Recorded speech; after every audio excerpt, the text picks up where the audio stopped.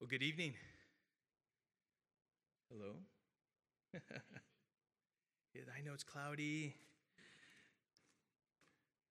We just had some good heat too. We had some good heat, and then now it's cooling down. It's okay though. It's nice and mild. Summer's coming. Uh, we had last year up to like 116 degrees or something like that. So I'm good with this. In fact, I think it's scheduled to rain as far as the forecasters are concerned on Monday, right? It's like at this point it's 50%. I don't know. By the time we get there, it might be 10, but it's a guesstimate. Anyway, such is life, though. Sometimes we have the sun in our faces, and sometimes we have clouds. But we need to learn how to deal with all of it, and how to go through and deal with it in such a way that it brings glory to God. And that's one of the reasons why we come together and we study the Word of God. Not only is this a form of worship, but it's a form of worship that benefits the worshiper, and it blesses God. As we come together and we study God's Word, as we become better for it, that is, we gain in knowledge. Hopefully, that knowledge becomes applicable to our lives, and that turns into wisdom, rightly applied truth, and we're able to make wise decisions in those times. This evening, as we're going through the study of 1 Kings chapter 14, we're going to see more good examples of what not to do. And that seems to be the case not only through 1 Kings, we'll see it through 2 Kings, and through much of the Bible is what we see. But what we see is God's grace, His mercy, His compassion on us. We see His patience, and how it is that truly there is no way that man could have attained righteousness through the law, as we're learning on Sundays through the book of Romans, right? And so therefore we needed a redeemer. We needed God to do the work for us, and that's why it's a gift. It's grace. It's God's offering to us through His Son Jesus Christ. But as Christians, we go through the whole counsel of God. We go through the book of Genesis all the way through to Revelation. We see God's plan of redemption, but through it all, what we see also is a consistent character of God toward us, His love, and all those attributes that I had mentioned. And we realize more each time just how much He's expressed His love toward us. Not just in Romans 5:8 that says, God demonstrated His love toward us, and that while we were still sinners, Christ died for us, but through and through. I mean, he desires that none should perish, but that every single person would come to repentance. And so those are the things that we come to realize as we study God's Word.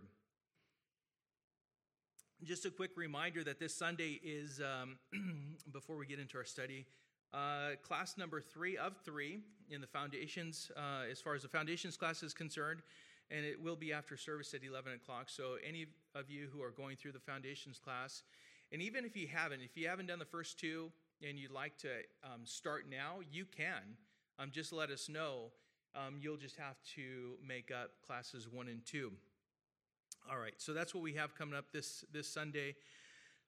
So please, if you haven't opened up your Bibles to 1 Kings chapter 14, please do so. As you're doing that, just the thought that after Solomon, we know that Rehoboam assumed the throne of Israel, but then the kingdom was immediately divided.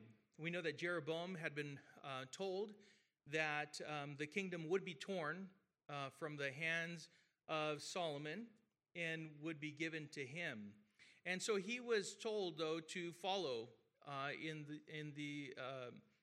obedience to the Lord and the law and the commandments that God had given to the Israelites, and he would establish him. But this is what's going on, is we know Jeroboam has control over the 10 tribes of the north, also considered as Israel. And then we have Rehoboam, who is the king of the southern kingdom that involves Judah, Jerusalem included, and the tribe of Benjamin. The tribe of Judah, of course, and as we look at Benjamin, this is to continue God's promise to continue on with David's lineage. So tonight, what we'll see, unfortunately, is the end of Jeroboam and Rehoboam. and why it is that they came to that. So let's pray, and we'll get into our time of study. Father, we thank you, Lord, for this time that you've given to us to study your word. We ask that you would, by your Spirit, give us understanding, teach us all things, lead us to truth, and help us to be clear in our understanding of this chapter. And so, Father, we commit this time into your hands, Lord, and we pray this all in Jesus' name. Amen. All right, so 1 Kings chapter 14 and verse 1 says, "At that time Abijah, the son of Jeroboam, fell sick, and Jeroboam said to his wife, 'Arise and disguise yourself, that it not be known that you are the wife of Jeroboam, and go to Shiloh. Behold, Ahijah the prophet is there, who said of me that I should be king over his people. Take with you 10 loaves, some cakes, and a jar of honey, and go to him. He will tell you what shall happen to the child.'" And so here we have Jeroboam's son, Abijah, who is sick. And Jeroboam, it seems like he is sensing that his son possibly could die. And so he sends his wife to this prophet. It was, by the way, common in those days to send for a prophet to speak of whether a child would live or die, a person would live or die. It was very common in that day to do that. They didn't call for a physician, but they called for a prophet to do that very thing. So Jeroboam, he called on his wife, and he told her, "Go to Ahijah the prophet and consult with him whether our son would live or die." Now, the reason why she was to disguise herself was because Jeroboam had avoided going to Shiloh, you remember, to worship God. Shiloh was regarded as part of the southern kingdom, and there was no way that he was going to allow the 10 tribes of the northern kingdom to go to Shiloh to worship God and run the risk of having their hearts turn away from Jeroboam and turn to Rehoboam, and therefore turn on him. And so there was no way that he was doing this. So why did he send his wife off incognito, in disguise, to consult this prophet? Well, it was because he also had not only withdrawn from worshiping God in Shiloh and allowing the 10 tribes of the north to go worship there in Shiloh, but he himself developed his own system of worship that was false for himself and all of the tribes that he was to lead. It's interesting because in all of this, he acknowledged by his actions that the true God was not found within the false system of worship that he had set up. It was rather known by what God had ordained and commanded as the order of his worship. You know, we're not the ones that determine how to worship God. God determines how to worship himself. You know, how we are to worship him. He's the one that determines that. You know, people do the same thing today, though. They develop their own way of worshiping God. It's very common. But it isn't the worship of God at all. When we do it in our own way, it's not the worship of God at all, if it is not what God has commanded himself according to his word, according to the Bible. In other words, people will compromise with the world, do their own thing, live how they like, and then say they are Christians. I believe in God. I am faithful to God, and worship him, when really they're not, and they don't. You know, as Christians, what I see more and more is a sense of liberty that isn't true to the Word of God. This is just who I am. It's the way God made me. Even excusing personality when that personality, you know, I've joked around how it is that, you know, Italians have, you know, short fuses, and they get angry real easy. You know that? Italians. And then I have a German that says, you know, Germans, they have a short fuse, and they get angry real easy. And then you get someone from Brazil, and they're really passionate, but they get angry too real easy. And it's like, there's kind of a trend here. Because it seems like Hispanics do, and you just go right down the line. Right? It's all common to everyone. If we allow ourselves, we can go down that road and we can compromise and call it's just who we are. That's the way God made us. As Christians, we're not free to sin. But rather, as it says in Romans, we're free from the bondage of sin. We're not slaves to sin. Our freedoms are not used to sin, but rather to serve God and glorify the Lord.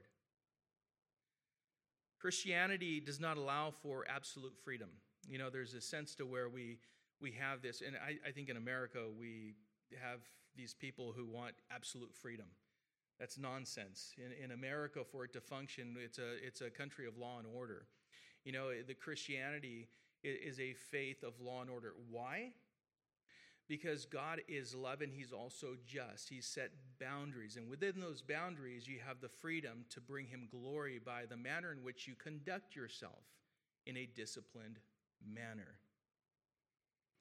So Christianity does not allow for absolute freedom, but rather a display of disciplined freedom in our expression of love toward the one who delivered us from condemnation. That's what we're free to do. Galatians 5:13, and by the way, this is with a being free from the burden of condemnation, knowing that we have an absolute hope in Christ. That's where we have that peace that surpasses all understanding.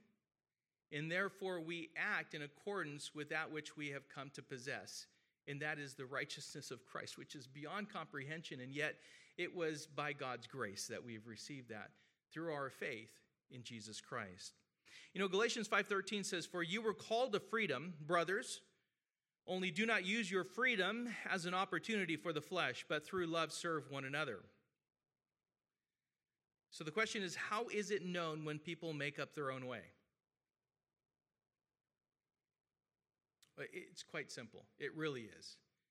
Because they lead lives that are contrary to the biblical standards God expects from those who profess to follow Him. It's simple. It really is simple. Because Jesus said, "If you love me, you will keep my commandments," John 14:15. I quote that often.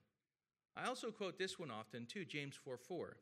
"You adulterous people, do you not know that friendship with the world is enmity with God? Therefore, whoever wishes to be a friend of the world makes himself an enemy of God." So, when one realizes their opposition to God, rather than their faithfulness to them,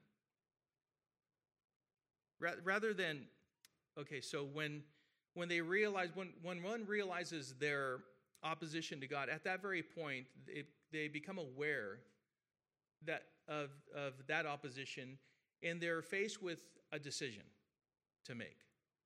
Either remain in that shame and continue to go in a direction opposite of God, or at that very point, you are to confess and turn away from your sin.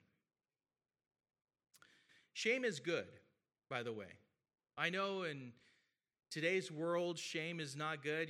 To shame someone else seems to be something that is taboo. It's not something that you ought to do. Accept people for who they are, and that's it. But shame is good. Shame is good in the sight of God because godly conviction brings you to repentance, which leads to everlasting life. Well, with all of this, we see how it is that Jeroboam has opposed God by setting up his own system of worship, which is false. He's turned his back on the Lord in doing so, and he's led the people down a path of idolatry. This is what we see with Jeroboam. Now, because he knows all of this, and because he does know the one true God, he, with full knowledge, has turned his back on the Lord. This is why he's sending his wife to this prophet, Ahijah, in disguise to find out what will happen with his son. Some considerations as we look at this is, number one, Jeroboam was not interested in repentance. Secondly, Jeroboam was seeking to gain knowledge through deception. Two things. Jeroboam, number one, thought Ahijah would not know it was his wife, but would know whether his son would live or die. That's pretty interesting, right? Just some thought there. Listen to this. Deception normally is revealed as the work of the deceived. Deception normally is revealed as the work of the deceived. The very person who's trying to deceive others are themselves deceived. They think perhaps, and if it's not, it's manipulation, it's arrogance, it's pride, and they're doing that deceiving in order to fulfill their own agenda. Jeroboam would have been better off if he had repented, right, of his sins. Isn't that true? Because remember, just by his actions, he was acknowledging the fact that his system of worship was false, and he had to send his wife to Ahijah to go figure out whether or not his son would live or die. It would have been better at that moment if he had repented of his sins, prayed for his son, and then asked the prophet for his assistance in the matter, to come alongside and help him in his time of need, humbling himself before God. You know, Hosea 6:6 says, "For I desire steadfast love and not sacrifice, the knowledge of God rather than burnt offerings." Proverbs chapter 28, verse 13 says, "Whoever conceals their sins does not prosper, but the one who confesses and renounces them finds mercy." Acts 3:19. "Repent then and turn to God, so that your sins may be wiped out, that times of refreshing may come from the Lord." Not to mention 1 John 1:9. "If we confess our sins, he is faithful and just to forgive us of our sins and cleanse us from all unrighteousness." Well, we know that Jeroboam was certain that the prophet would tell his wife what will happen with their son, and he sent her off, and off she went. Verse 4, as we continue, says, Jeroboam's wife did so. She arose and went to Shiloh and came to the house of Ahijah. Now Ahijah could not see, for his eyes were dim because of his age. And the Lord said to Ahijah, "Behold, the wife of Jeroboam is coming to inquire of you concerning her son, for he is sick. Thus and thus shall you say to her." When she came, she pretended to be another woman. So we'll stop there for a moment. Just a very interesting situation here. You know, Ahijah was given discernment. You know, let's kind of think about this, break it down. The discernment that Ahijah was given was this: a clear word from the Lord as to who was coming to see him and the reason why she was coming to see him. Now, his physical sight was no good. In fact, my eyes don't work well in low light. You know, that's why, sometimes you can see me doing this. It's because my eyes cannot see the words very well. Giant print would probably do me better than this, what I have in my Bible. But for Ahijah, I can relate to him. His sight was no good, but his spiritual sight was 20/20. Why is that? Because he was so special? No. It was because the Lord gave him that kind of sight. When God's word says that we are to walk by faith and not by sight in 2 Corinthians 5:7, we ought to ask, what does that mean? And what does it not mean? Don't be fooled by what you see or hear if it is contrary to what God's word says. Sometimes we can be fooled by sometimes the way people come off or what they're saying. But you really need to listen. You need to understand. You need to comprehend. You need to be discerning. But not because you're so smart and because You've gone to school and learned about all the philosophies of the world, and so therefore you could kind of, no, it's not because you're so smart in and of yourself. It's because you've been given sight according to God's word. And if what you see or hear is contrary to what God's word says, well, we are forced into making a decision. And we do every day and sometimes in various situations throughout the day. How do we obtain faith? How does faith increase? Again, these are all just basic biblical principles. Because in Romans 10:17 says, so faith comes from hearing, and hearing through the word of Christ. So we must trust God's word over man's word if man's word doesn't align with God's word. We therefore live our lives trusting in what God has spoken and will be reminded of in times of need. I was thinking about this yesterday morning, and it's interesting. It was one of those moments to where I believe it was the Holy Spirit giving me a reminder of a specific area of Scripture. And I was thinking about how, where those who are without knowledge, full understanding of God, really don't have a good, clear picture of who He is. An example of this is found in Acts chapter 17. As Paul had to explain to the philosophers at the Areopagus who it is that God was. He took advantage of the fact that they had an inscription that says, to the unknown God. And he said, well, he took advantage of that, and he says, well, let me explain to you about this unknown God. He's my God. And so he explained that to them. But the way they were described is like they are groping in the dark. They don't have a clear picture or a clear sight of anything because they don't even know who they're groping for, right? And so immediately Acts 17 came to mind, and I thought, that's awesome, God. I mean, it was one of those moments to where it was clearly the Lord bringing that specific chapter to mind, and I went to it and I'm like, yep, Lord, that's where it is right there. Paul with the philosophers on Mars Hill. Pretty awesome. We need to truly just be faithful to the Word of God. We need to trust God's Word over man's word if man's word doesn't align with God's Word, and live our lives trusting in what God has spoken and will be reminded of in times of need. You see, God is always faithful because it says in 2 Timothy 2:13, He cannot deny Himself. He cannot. So He is faithful.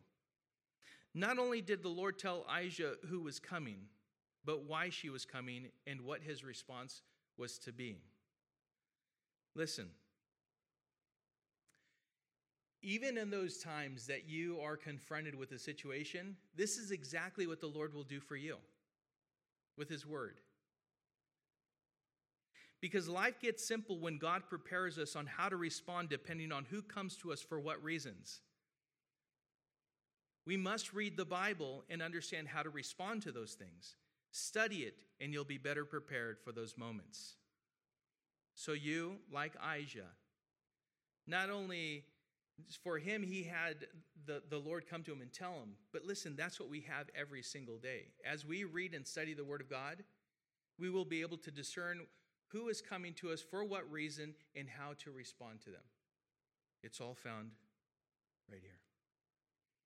Let's continue though. Verse 6 says, but when Ahijah heard the sound of her feet as she came in at the door, he said, come in, wife of Jeroboam, why do you pretend to be another? For I am charged with unbearable news for you. Go tell Jeroboam, thus says the Lord, the God of Israel, because I exalted you from among the people and made you leader over my people Israel, and tore the kingdom away from the house of David and gave it to you, and yet you have not been like my servant David, who kept my commandments and followed me with all his heart, doing only that which was right in my eyes. But you have done evil above all who were before you, and have gone and made for yourself other gods and metal images, provoking me to anger, and have cast me behind your back. Therefore, behold, I will bring harm upon the house of Jeroboam, and will cut off from Jeroboam every male, both bond and free, in Israel, and will burn up the house of Jeroboam, as a man burns up dung until it is all gone. Anyone belonging to Jeroboam who dies in the city, the dogs shall eat, and anyone who dies in the open country, the birds of the heaven shall eat, for the Lord has spoken it. Now, initially, if we go back, because this is like, I imagine Jeroboam's wife just being speechless at this moment. Like, at that point, it's like, what do you say? But at the very beginning, as she comes to the door, he hears her footsteps. I imagine that she was absolutely shocked, surprised to hear Aisha's welcome. Oh, come in, wife of Jeroboam. Why do you come pretending to be another?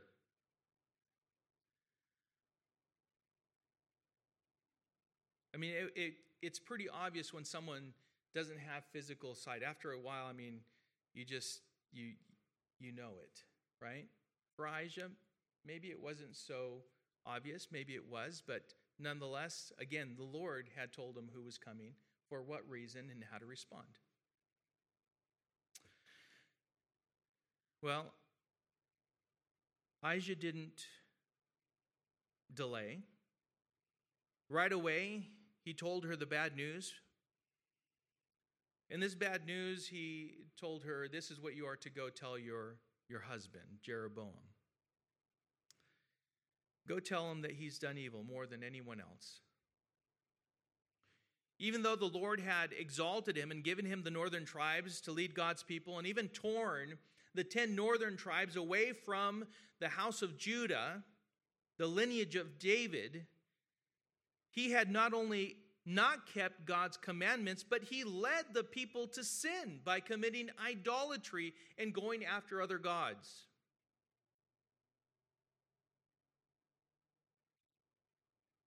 Now, it wasn't like Aisha was hanging out with the northern tribes and knew all of this. This was all revealed to him by the Lord as he told him such and such. I mean, he told him everything that had been going on as far as his response to Jeroboam's wife.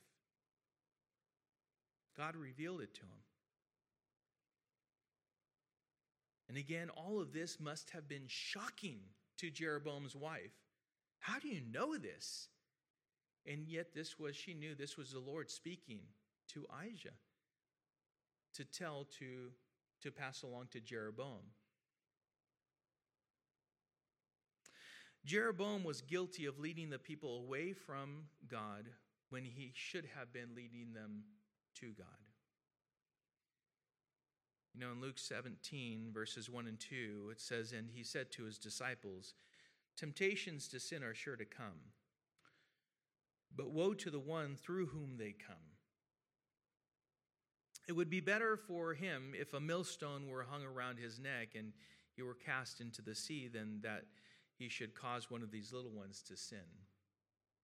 And what Jesus is referring to are not little children. What he's referring to are those children in the faith, those who perhaps are ignorant of some truths, some biblical truths, and don't have a good understanding of God's word. To have someone lead them astray, well, it says it's better for them to have a millstone hung around their neck and cast into the sea than for them to do this very thing. There are many people who are not solid, are not mature in the Word of God. That's why for pastors it's important that when you know that there's a false teacher of the Word, that we are able to point them out and for certain reasons.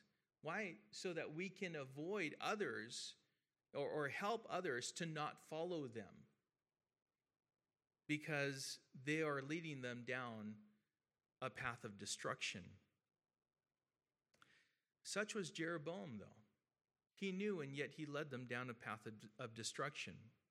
Because not only did Jeroboam turn his back on God, but he led the people to turn their back on God.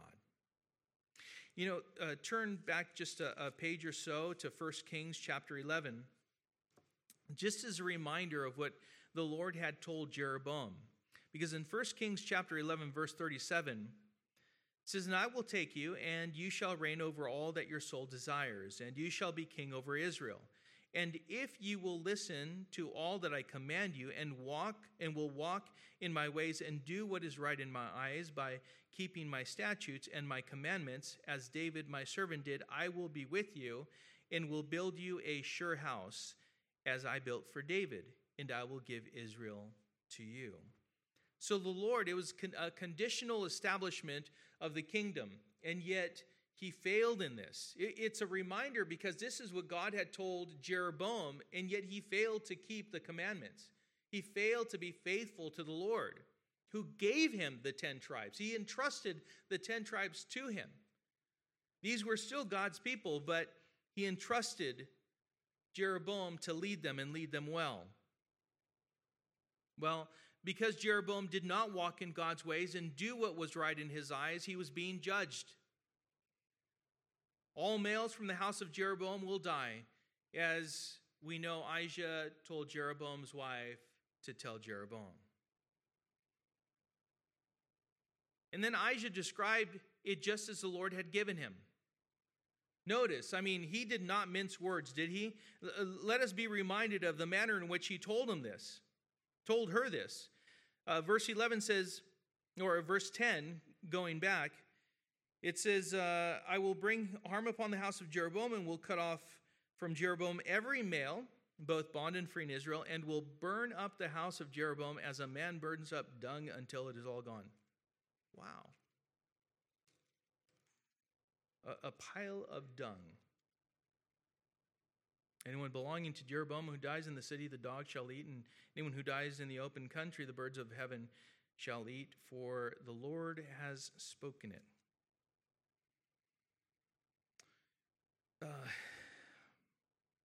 How often do you tiptoe around situations in your conversations with others? When you respond to someone who is in sin, do you mince words, or do you speak the truth clearly and bluntly without regarding the person's feelings?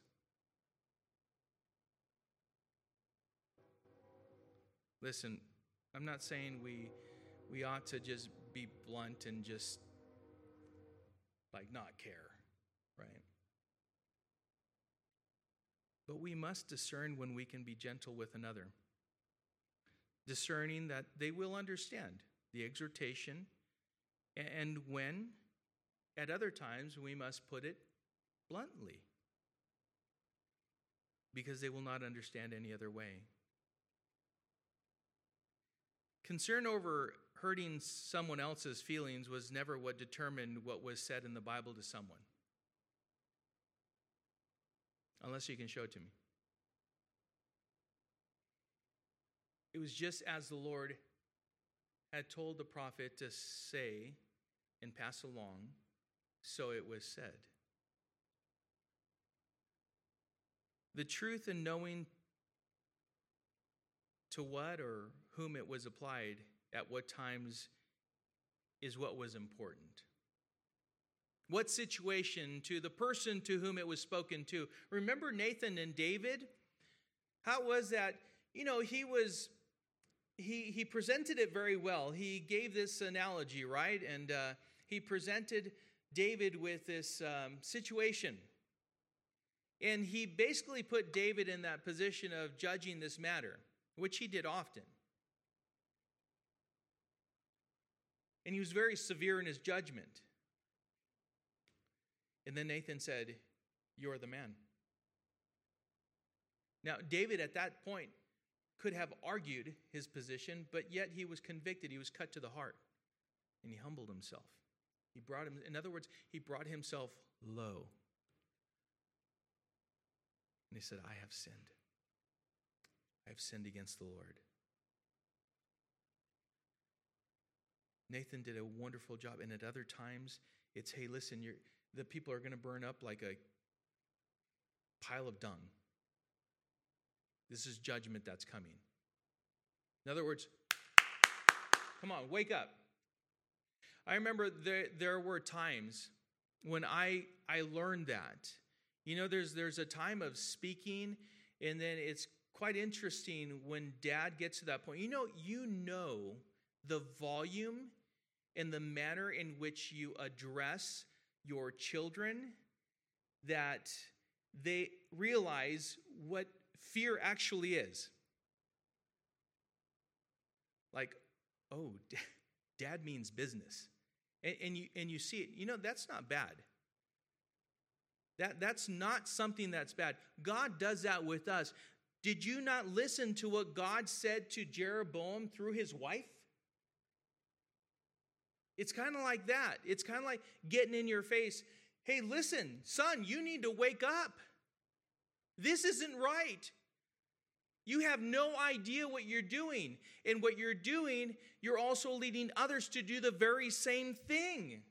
And they're my people. Sometimes we need that person to just speak bluntly, for us to get it through our thick heads that where we're at is not right. You know, 2 Timothy 3:16 says, all scripture is breathed out by God and profitable for teaching, for reproof, for correction, and for training in righteousness. 2 Timothy 4:1-2 says, I charge you in the presence of God and of Christ Jesus, who is to judge the living and the dead, and by his appearing and his kingdom, preach the word, be ready in season and out of season, reprove, rebuke, and exhort with complete patience and teaching. 1 Timothy 5:20 says this, for those who persist in sin, listen to this, and this is very blunt. As for those who persist in sin, rebuke them in the presence of all, so that the rest may stand in fear. Wow. You mean there are times when we are to rebuke someone in public? I thought we were supposed to correct them in private and then praise them in public. That's true for the most part.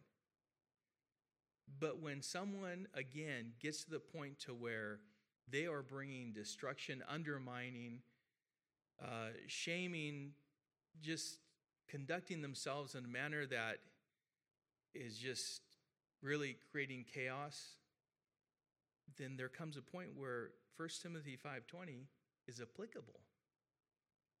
As for those who persist in sin, rebuke them in the presence of all, so that the rest may stand in fear. Again, that's just a moment to where everyone else goes, uh-oh, I don't want to be that person. I don't want to be corrected like that. So there's a reckoning. There's a moment of clarity. And perhaps that leads to repentance, which is the whole goal.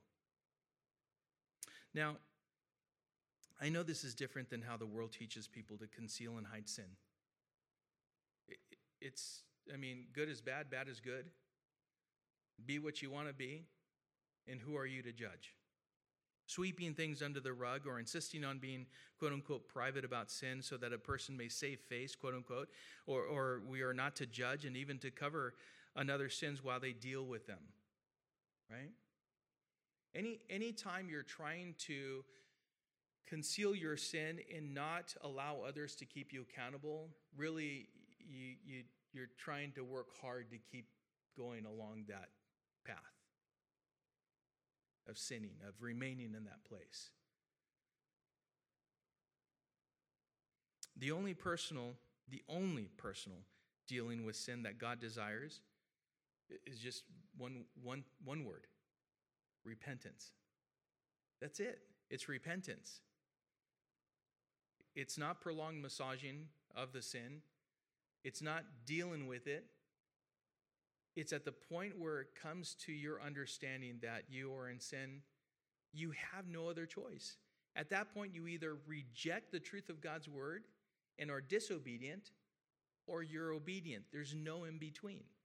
You understand what I'm saying?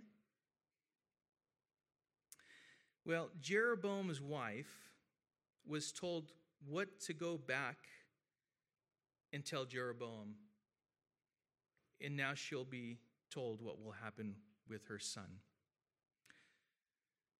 So again, just learning from all of this, just the Lord just speaks very plainly to us, and we ought to discern when to speak plainly and when to be gentle with our words, because that will effectively do what the Lord desires. So we need to be discerning with that, but we need to know God's word in order to be able to do that. All right, 1 Kings 14, verse 12, let's continue. Verse 12 says, "Arise, therefore," still Ahijah talking to Jeroboam's wife, says, "Arise, therefore, go to your house. When your feet enter the city, the child shall die.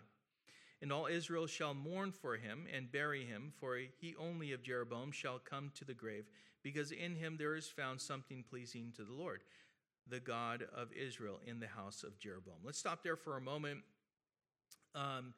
So we learn here that Ahijah had told Jeroboam's wife, "Hey, listen, as soon as your feet touch the outskirts of the city, at that point you enter into the city, the child will die, but will be buried with honor and will be properly mourned. So this is what's going to happen with your son." But this would not be the case with the rest of the house of Jeroboam. It was true of their son, but not with the rest of the household of Jeroboam.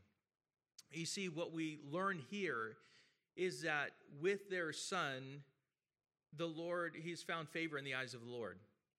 And this was an act of mercy even toward his son. God knows all things. For us to sit here and try and how is this an act of mercy? Well, we'll sit down with the Lord and we'll see all the details of how it is that the house of Jeroboam was conducted, and we'll see how it was that perhaps their son found favor in the eyes of the Lord. At that point, all we know is this. This is what it says here, is that it was an act of mercy. And he will be honored. He will be mourned in his time of death, but he will die. And so it was an act of mercy. But there was more to what Jeroboam's wife was to go back and tell Jeroboam. So let's continue on. In verse 14, it says, "Moreover, the Lord will raise up for himself a king over Israel, who shall cut off the house of Jeroboam today, and henceforth the Lord will strike Israel as a reed is shaken in the water, and root up Israel out of this good land that he gave to their fathers, and scatter them beyond the Euphrates, because they have made their Asherim, provoking the Lord to anger. And he will give Israel up because of the sins of Jeroboam, which he sinned and made Israel to sin." So the nation of Israel would find themselves exiled to Babylon. This is beyond the Euphrates, and that's what he's referring to. Now, this doesn't take place immediately. This, by the way, will take place about 300 years later. But this was something that had been set in motion at this moment with Jeroboam. You see, this would be a consequence of what Jeroboam did in the presence. The people would continue the sin of idolatry that Jeroboam had set in motion in that present day. Jeroboam himself had turned his back on God, but so did those that followed him. And they will eventually be taken into exile to Babylon, again beyond the Euphrates. That's what we see here was prophesied by Ahijah. It was their idolatry that provoked the Lord to anger. If God is consistent, and he is, why would we think he would overlook our idolatry?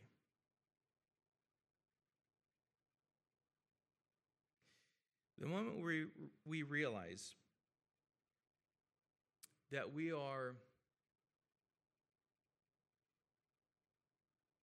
worshiping half-heartedly, we ought to confess that, repent from it, and turn completely to the Lord. You see, God desires our whole heart. That's the only thing that really is reasonable. We must be wholehearted worshipers of God. This is nothing new. Back in Deuteronomy chapter 6, verses 4 and 5, it says, "Hear, O Israel, the Lord our God, the Lord is one. You shall love the Lord your God with all your heart and with all your soul and with all your might." Deuteronomy 5:7, you might recognize this.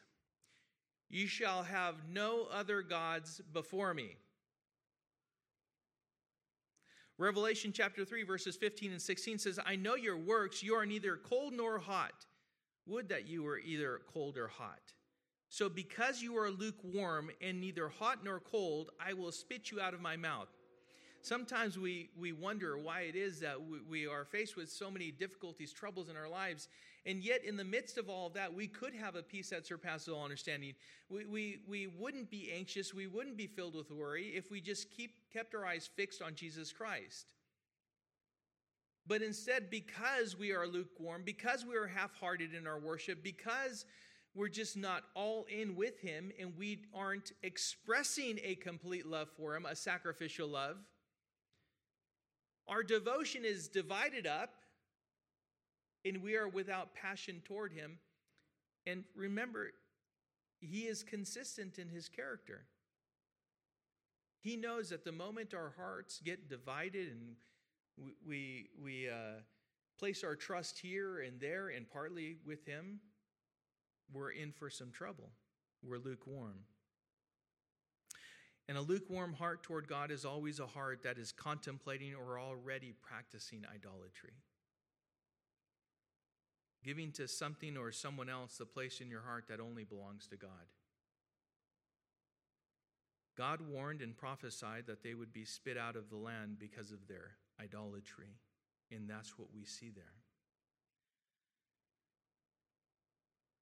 So verse 17 says, "Then Jeroboam's wife arose and departed and came to Tirzah, and as she came to the threshold of the house, the child died. And all Israel buried him and mourned for him according to the word of the Lord, which he spoke by his servant Ahijah the prophet." So this was immediate judgment that was fulfilled, as God has spoken through the prophet Ahijah. It happened just as God had said it would. Again, God is faithful. Another example of God's word being fulfilled exactly how the Lord had spoken. His word is sure. Verse 19, let's continue. It says, "Now the rest of the acts of Jeroboam, how he warred and how he reigned, behold, they are written in the book of the Chronicles of the kings of Israel. And the time that Jeroboam reigned was 22 years, and he slept with his fathers, and Nadab his son reigned in his place." So Jeroboam, as we see there, reigned for 22 years, and when he died, his son Nadab assumed the throne of Israel.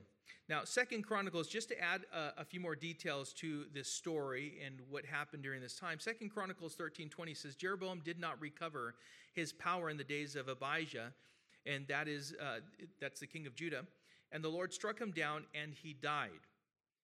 When Jeroboam fought against Abijah, which we'll read here in a moment, in the same chapter that it was covered in 2 Chronicles chapter 13, 500,000 of his men perished. 500,000 warriors.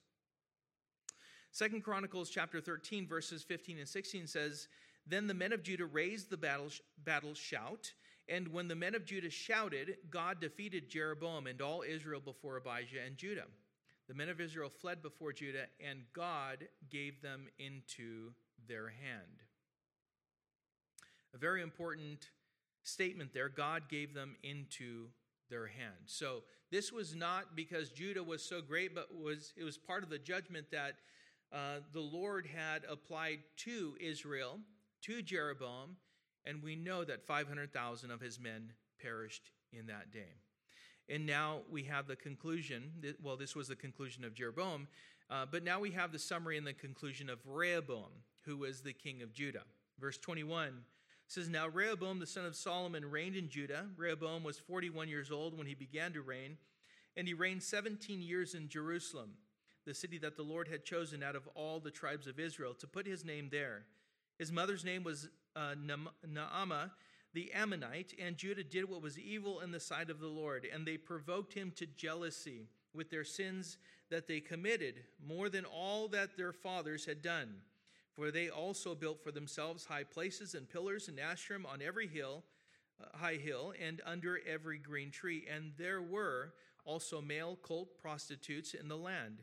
They did according to all the abominations of the nations that the Lord drove out before the people of Israel.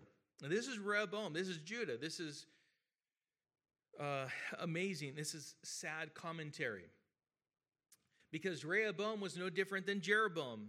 In fact, you could say that he was worse in many ways. He built perhaps what the people, though, wanted and led them in the worship of idols all over the land. And they performed abominations just as the other nations all around them. These kings, it seems like both of them were populist in that they just seemed like instead of listening to the Lord, because both of them, Rehoboam had been preserved in the southern kingdom because he was faithful to David and to continue his lineage. In the northern country, in Israel, remember what it was that the Lord had told Jeroboam to do, and he would establish his kingdom. And yet, instead of listening to the Lord, it seemed like they consulted with their own minds, and they consulted with the people, and they set things up in such a way that the people seemed to not mind at all, and they worshiped in these high places and performed these acts that were in complete opposition to God's word. It was absolutely disgusting. But perhaps what the people wanted. And so he led them in the worship of idols all over the land, and they performed abominations just as it says here, just as all the other nations around them and those that had been removed from the land as the Israelites came and occupied that land that God had given to them. Again, I remind you, James 4:4, friendship with the world is enmity with God. And listen to this, you don't have to do the sin with the world, but just do as the world, and you're just as guilty. Sin is sin, whether you're in the home or outside the home. Sin is sin, whether inside the church or outside the church. One can dress sin up and make it look like something else, but it nonetheless is sin. One cannot hide it with fig leaves. In Hebrews chapter 4, verse 12, it says, "For the word of God is living and active, sharper than any two-edged sword, piercing to the division of soul and of spirit, of joints and of marrow, and discerning the thoughts and intentions of the heart. And no creature is hidden from his sight, but all are naked and exposed to the eyes of him to whom we must give account." So all is exposed, just a reminder of what we already know. All is exposed to the Lord who knows all and sees all. He knows all. He sees all. He's everywhere at all times. Verse 25 says, "In the 5th year of King Rehoboam, Shishak, king of Egypt, came up against Jerusalem. He took away the treasures of the house of the Lord and the treasures of the king's house. He took away everything. He also took away all the shields of gold that Solomon had made. And King Rehoboam made in their places shields of bronze and committed them to the hands of the officers of the guard who kept the door of the king's house. And as often as the king went into the house of the Lord, the guard carried them and brought them back to the guard room." So, again, consequences of Rehoboam's and the people's sins. They were partly known by God's allowance of Judah's failure and loss to Egypt. Judah was beaten by Egypt, and their wealth was taken. What was once gold was now bronze. The glory of Judah had diminished under God's rebuke of their idolatry. Not that shields of gold would have been effective in battle, because they're not. It's a soft metal. It's very heavy, right? But remember that during Solomon's reign, all was calm. There was no need. They were on display. They were on display in the house of the forest of Lebanon. You remember that? In total, what the Egyptians took away was worth, in today's dollars, about $33 million in gold with all of these shields. all of this, $33 million. And what was left was what they built were these shields of bronze. And even then, they were having to put them away in between, but they used them to protect.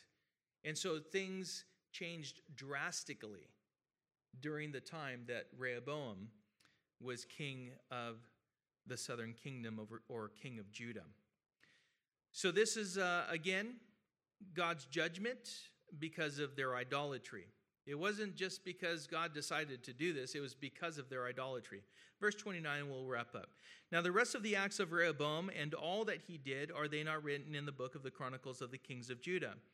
And there was war between Rehoboam and Jeroboam continually. And Rehoboam slept with his fathers and was buried with his fathers in the city of David. His mother's name was Naamah the Ammonite, and Abijam his son reigned in his place.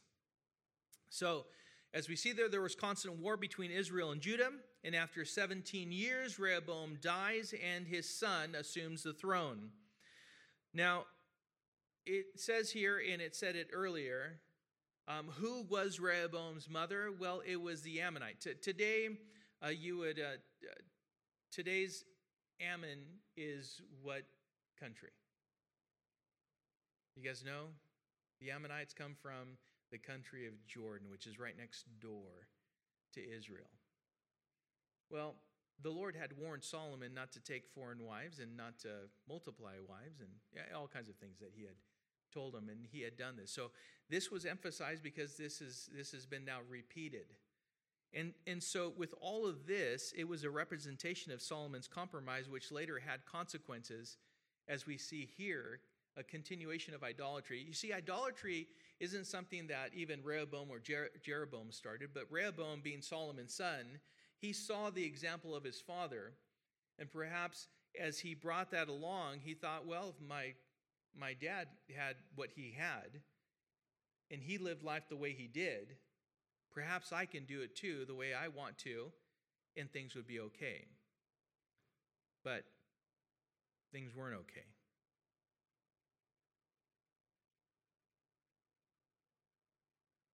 Judgment had come. The consequences were beginning to be felt by Rehoboam, and we know Jeroboam also. And we'll see time and time again as we continue our study through the book of 1 Kings that it just happened over and over again. Many lessons to be learned, though, through it. I'll end with this, and that's Micah 6:8. He has told you, O man, what is good. And what does the Lord require of you but to do justice and to love kindness and to walk humbly with your God? Father, that's our desire. We do desire, we want that for ourselves, Lord. Help us to understand how to walk in the Spirit, how to live our lives with faith and trust in you, that we would not only be just ourselves in our own lives, but we would be faithful to you. We would be wholeheartedly worshipers of our Lord and our God, and how to deny ourselves, how to pick up our cross and follow Jesus Christ our Lord, that we may bring you glory and Lord, we may be pleasing unto you.